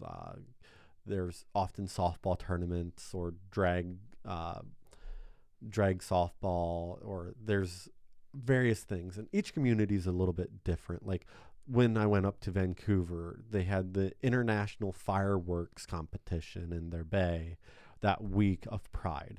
It wasn't part of Pride, but they always timed it up to be the same week. And the gays just adopted as part of the festivities. So there would be thousands of people lining the beaches and the shorelines of the water and watch these 20-30 minute fireworks shows go off by 3 or 4 different nations in the bay. And then there would be DJs playing music at various bars, and they'd have themes and everything else. And the theme nights are fun. Get to wear your leather harness, your other accoutrements, and just get to show off, show the world your pride. So you just get to be you. Yeah. Yeah, you don't have you get to be authentically you. Yeah, you don't have to conform to anything. It's Pride. Fuck norms. I love it. I've been to Pride like once. And it was after the parade, and I was just like walking around downtown Columbus, nothing crazy. Right. It was cool. It was cool seeing everyone, being themselves and having a good time and all that. Like, I literally just went because I was like, I just want to see it. And, like, I want to go have dinner down there. So, yeah, it's cool. So I want to ask, like, I want to take a darker turn, I Okay. guess. So fantastic that you didn't have to like face much adversity, like coming out, and like there was a little bit, but like it wasn't anything crazy. Right. Was there any other like demons that you battled like growing up, or like anything else? Like, did you have to deal with like anxiety or being like casted out as like a loner or anything? So, I mean, I do have anxiety. I think I do have borderline depression. And I've recently been diagnosed with ADHD. So like there are things in my life that I've realized that were more challenging or difficult, or made my life more challenging or difficult. Because when I was like preceding all of that, uh, in elementary school, early elementary school, I was diagnosed with like a reading disability, something similar to dyslexia. And so I was fighting that, but I was never a loner or an outcast. I I always had a small group of friends. I wouldn't say I was the most popular. I definitely was not, but I had two or three close friends, and then a group of about 10 or so of good friends that I would actively engage with. But being in a class of 48 graduating, you couldn't really have many people that were outcasts, if you will. Like, Yeah. we were a fairly close knit group of people, and fortunately, my two really good friends in high school, especially once we were sophomores and freshmen, sorry, once we were sophomores and juniors, we got to be really good friends. And like my one friend had a brother a year below her in school, and I got to be good friends with him and his friends. And so there was just a really good group of us that would always hang out. But back to the anxiety and depression and ADHD. So I think a lot of that stems from my reading disability that I had growing up. And I I think it was partially a misdiagnosis, or that it was just something that wasn't fully understood for me. Um, but fortunately, I was able to test out of it once I got into high school. But it was still something that nagged or persisted. Like there was still a certain level of, I do struggle with reading. It takes me longer than normal people to read something.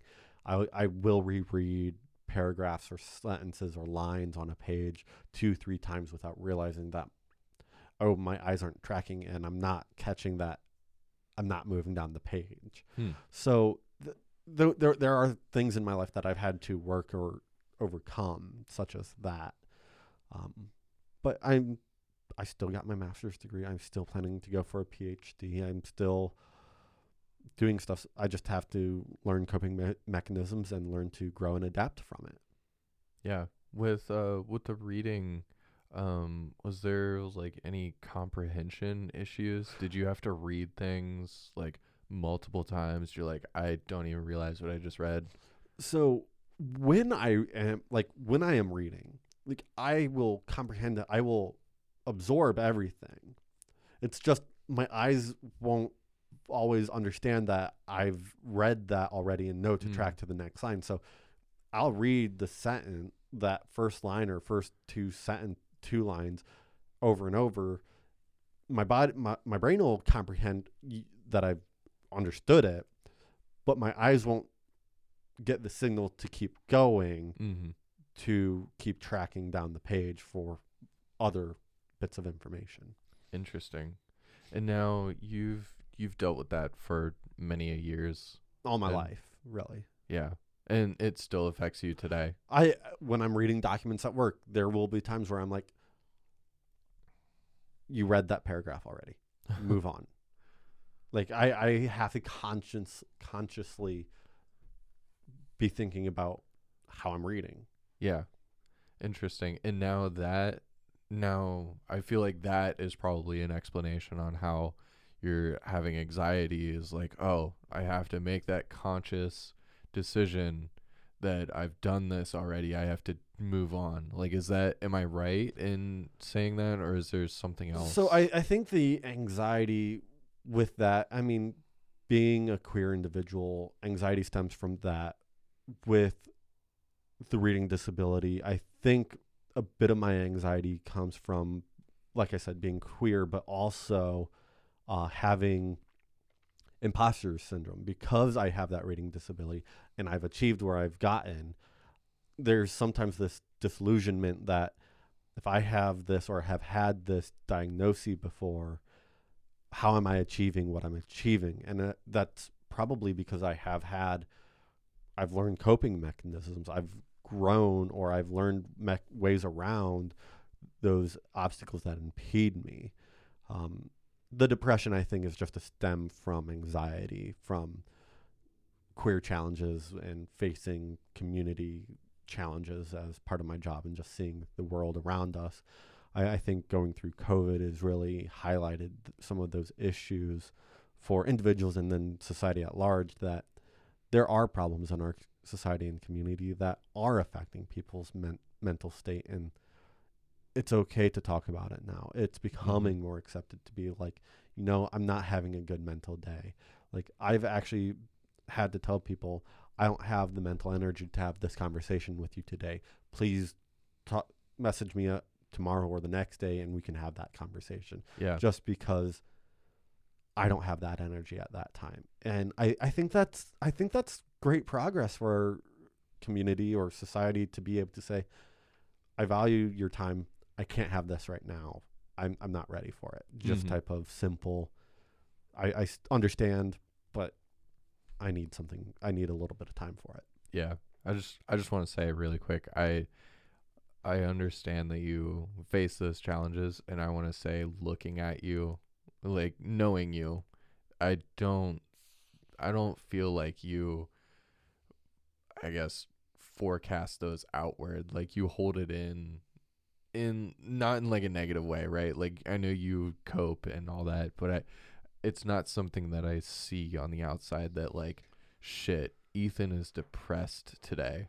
Like, yeah, well, I don't see it. I know I probably didn't do a great job describing what I'm trying to say, but I feel like you kind of understand what I'm trying to say. I mean, coping mechanisms exist. That's how we get through our day-to-day life. And so, because I would say I definitely had anxiety growing up, a gay kid in rural Northwest Ohio, that I learned how to hide and cope with it, because those would be seen as weaknesses, or those would be seen as opportunities or openings for people to attack. Yeah. And so you have to hide it, especially at that age with the tyrants that are other children. Yeah. Teenagers are ruthless. Right. I was one. I was. So, yeah. And so I think today, being able to be more open about my mental state, and then being able to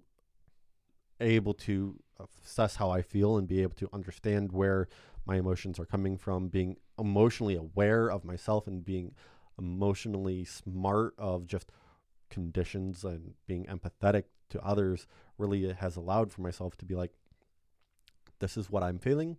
That's okay. What do I need to do to move forward and get over it? And not just get over it, but process the information, or process the event and move forward so it doesn't maybe affect me as the same in the future. Right. Yeah, I think you're doing a great job with it. Try. So I spoke to you about this earlier, and I want to take like a complete 90-degree turn here. All right, where are we going, Ben? So this isn't something that I like try to, I guess, record and have the conversation about, but I was following the news recently, surprisingly, and comedian Dave Chappelle released his Closer stand-up special, and I find it relevant to speak about it here now with you and like get some understanding on a perspective from someone in the LGBTQ plus community, and I want to know what you think. You watched it, right? So, okay, yes. I watched it because I like it from the horse's mouth. I don't like regurgitated information. Like, Yes. I'm a data analyst. If I'm gonna look at something, I need the source. Yes. That's how I am.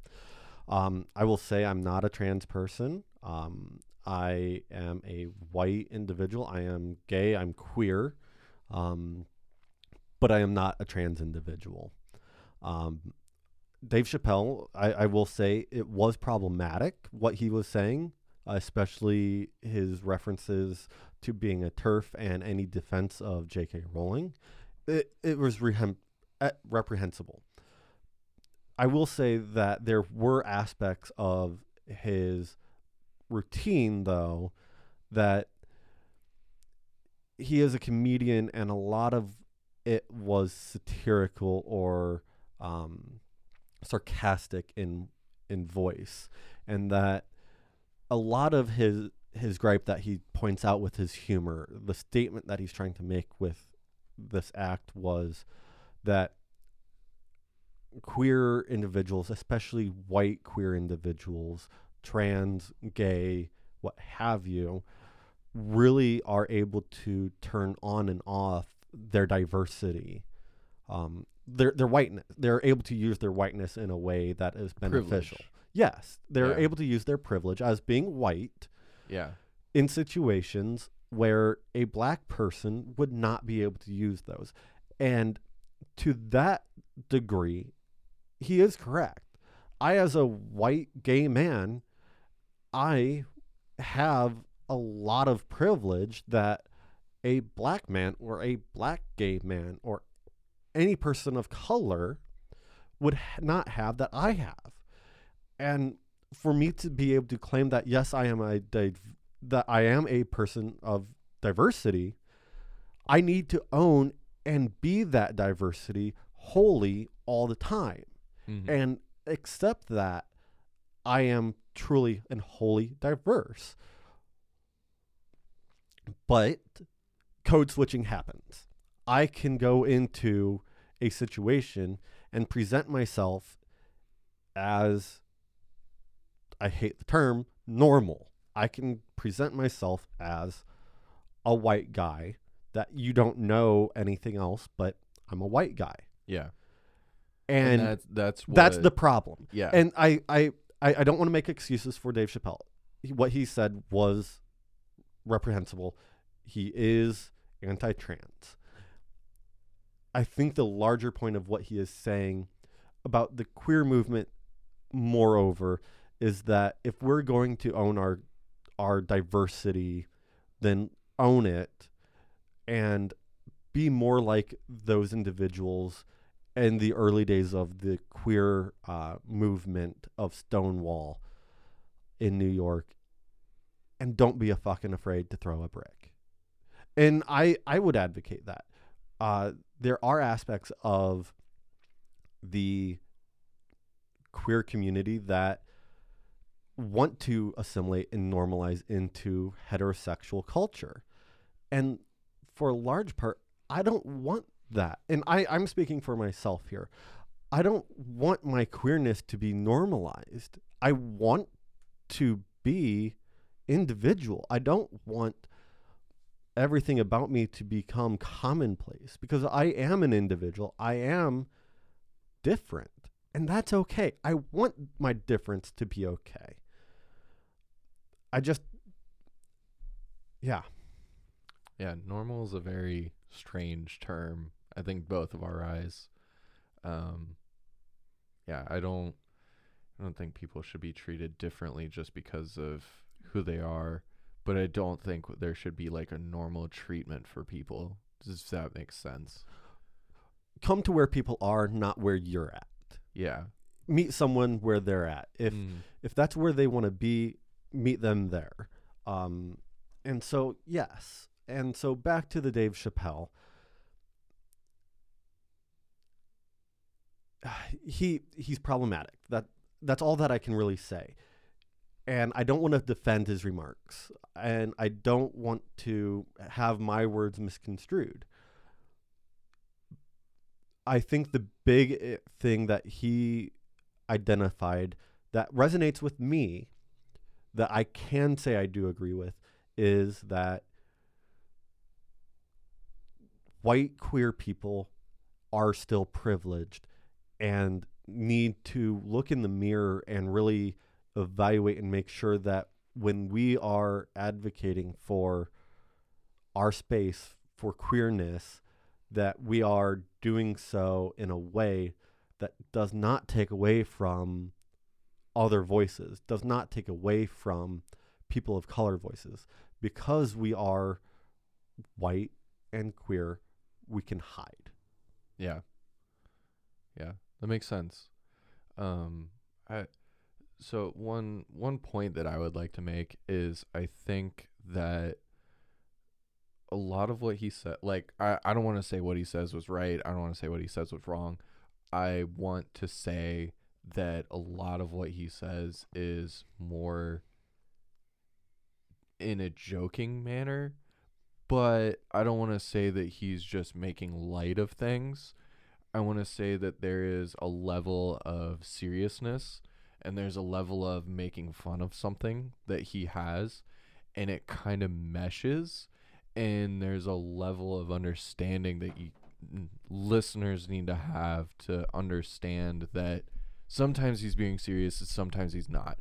But I'm not saying what he said was correct.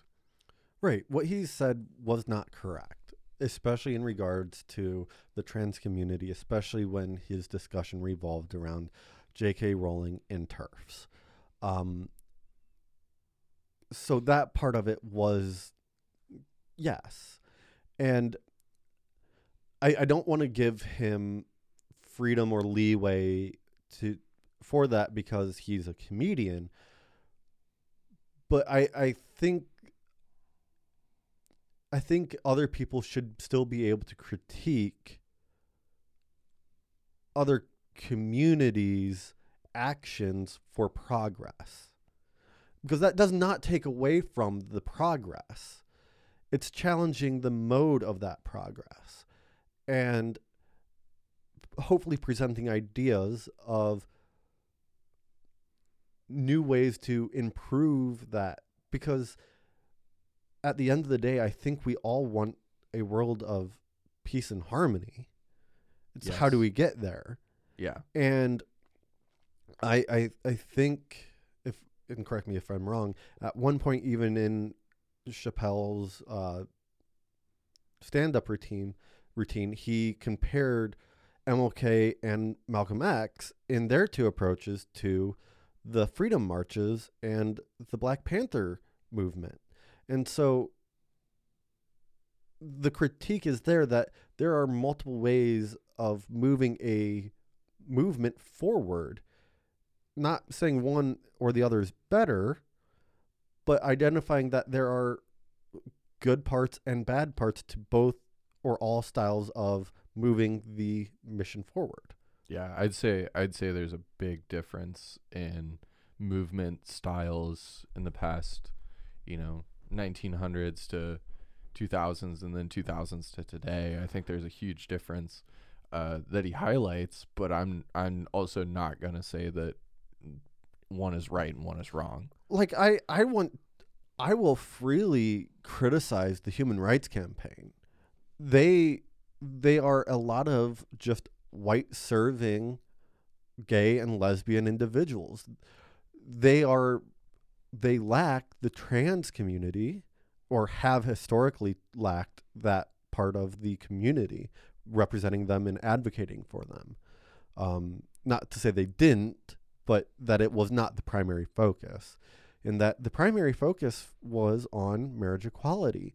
And to show that, it was primarily focused on two white men or two white women normalizing into heterosexual culture, which that is problematic because there are several queer individuals out there that don't fit the heteronormative lifestyle, and that's okay. The critique there is that the HRC did good on providing marriage equality, but that's not the only queer movement that's been going on. That's just but in what has been the talking point and been in the news, because that is what conservatives have been fighting against. Because that is the most mainstream aspect, is just people wanting equal protection under the law of if they do get married to somebody, that they want to have that same experience under the law. Yeah, I think it's interesting. There's definitely more that needs to be done in the sense of progress and accepting people for who they are and letting them, I guess, assimilate into the heterosexual norm that has been, I don't know, what ingrained for the last 2,000 years. Yes, that's what I'm trying to say. Yeah, I just let people be people, man. As long as no one's causing harm to anyone else and you're not hurting others, you're not harming anyone's property or whatever, like, as long as, all done with respect to the individual's wants and desires. Yeah, and I think, I don't know, I think there's more conversations that need to be had of just sitting down and getting to know someone and understanding where they come from to really, I guess, open the eyes of other individuals to realize that why would I care what someone else does behind closed doors in their own home if they're not hurting someone? I'll challenge you and take it one further. If it's out in the street and it's not hurting anybody and it's not providing a public nuisance, why the fuck does it matter to you? Right. Yeah, I failed to mention that. I would also say that as well. I don't care if you and your two boyfriends are hanging out in the street in front of my house, and so long as we're not fornicating. Yeah. Who am I to care? Yeah, it's an interesting world we live in. But do you have anything else that you want to add into that, or?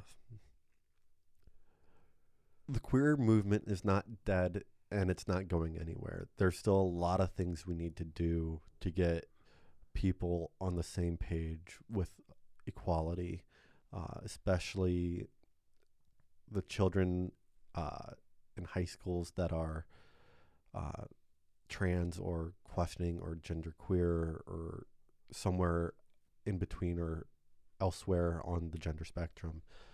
We do need to have supports in place and have a place that is safe and secure for these children to feel like they are okay and that they are going to be safe.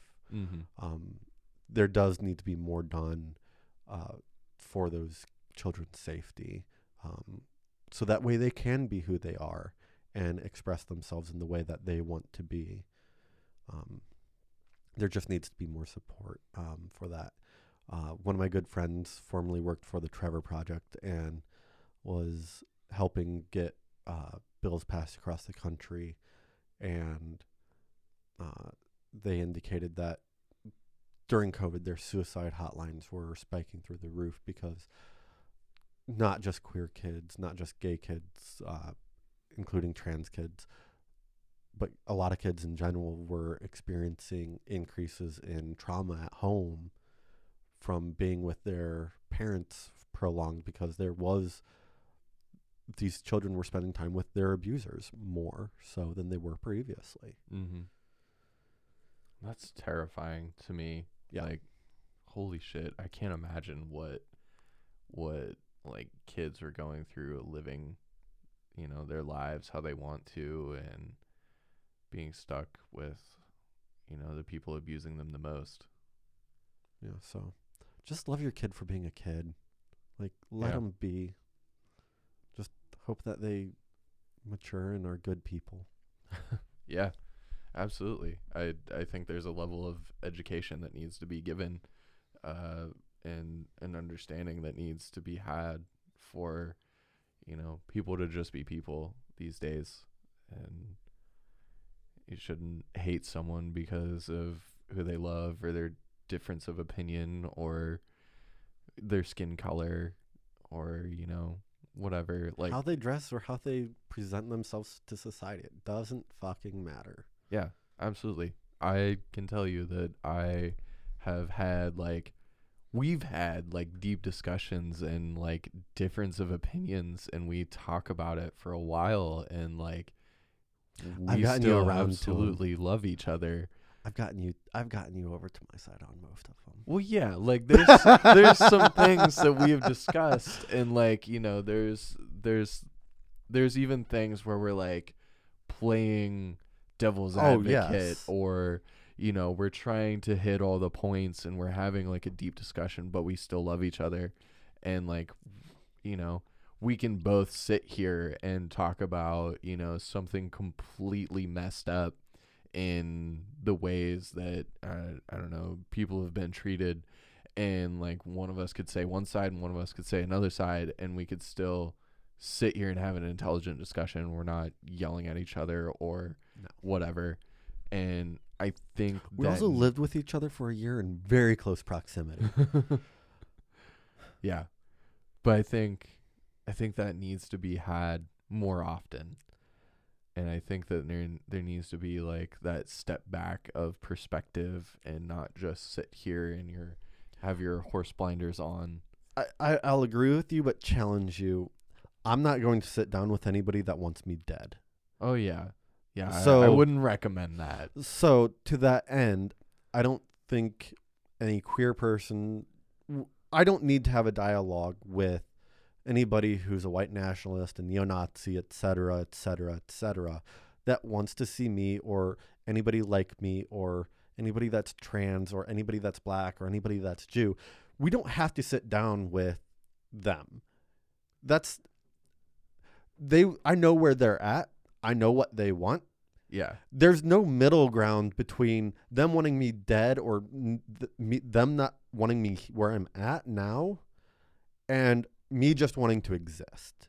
Right.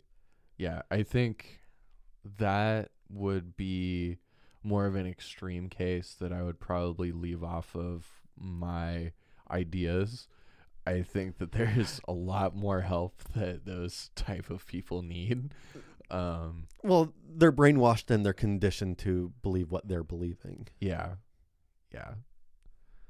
It's an interesting rabbit hole to go down, and I don't know. I don't have any answers, and I don't have any deep, considerable, critical thoughts about that. But yeah, I was taking the regular people. Us deciding what the next levy should be to increase the school taxes for the taxpayers to fund the new stadium. Yeah. Okay.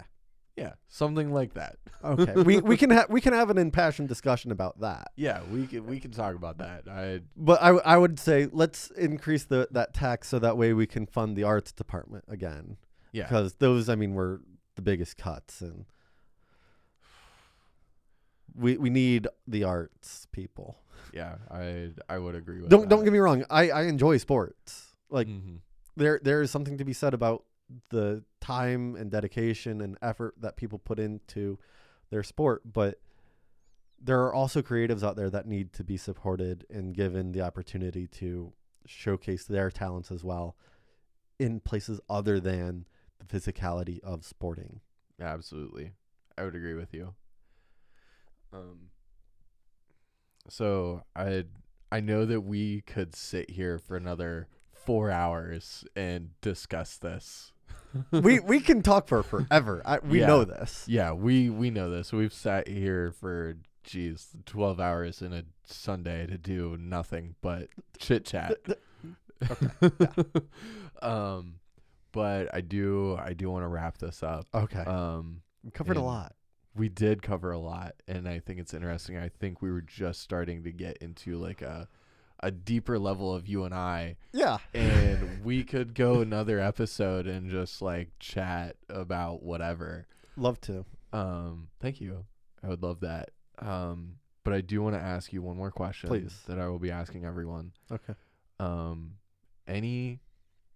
Is there anything that you want to leave as like the legacy of JoJo? Is like any advice? What would you give the advice of, 7-year-old you? What advice would you want, any family members that hear this and, you're not here anymore? Right. What do you want to live on in your name? So the thing that I always come back to is empathy. It's live life of empathy. Always be looking for how you can try and better understand someone else, someone whose conditions in life are not as good as your own. And just always consider how are my actions, or how is my treatment towards those people going to affect them in what they're doing. And so what I mean is live life of empathy so that way you have an understanding of, if I do this, it's going to affect these people in this way. Is that good or bad? And is that what I want people to know my actions for? So in life, be empathetic to all people, so that way you help that person, you provide in a way so that way the place is better for them tomorrow than it is today. And I'm not necessarily saying give your last $20 bill to the person on the corner, but give your time, give your energy, give your resources to making the world, the community around you better today for tomorrow. Just move forward and be helpful. I love it. I think that's awesome. Yeah. I think that's great advice. I love it. I try to live by those words as well. Yeah. Anything else? That does it. Awesome. Well, thank you so much for being here. Thank I you. had a fantastic time. Same. This was awesome listening to you and like your perspective and everything that you have to say, and living and growing up the way that you did. I think it's fascinating. Thank you. Yeah. Thank you so much for hanging out, and until next time. Thank you for tuning in to this episode of Fatal to Prejudice. If you or anyone you know would like to be a guest, please visit my website at CameronChats.com and fill out the contact me form. Please fill out the subject line as podcast interview and write me a small blurb on why you or someone you know should be a guest. I'll leave a link in the description for ease of access. You can support this podcast by listening to it on your favorite podcasting site. Please like, comment, share, and subscribe. Another way to support is by becoming a Patreon at patreon.com/Fatal to Prejudice. Patreon is the only monetary support system. If you would like to sign up and support through there, I am forever grateful for you. Again, thank you for tuning in.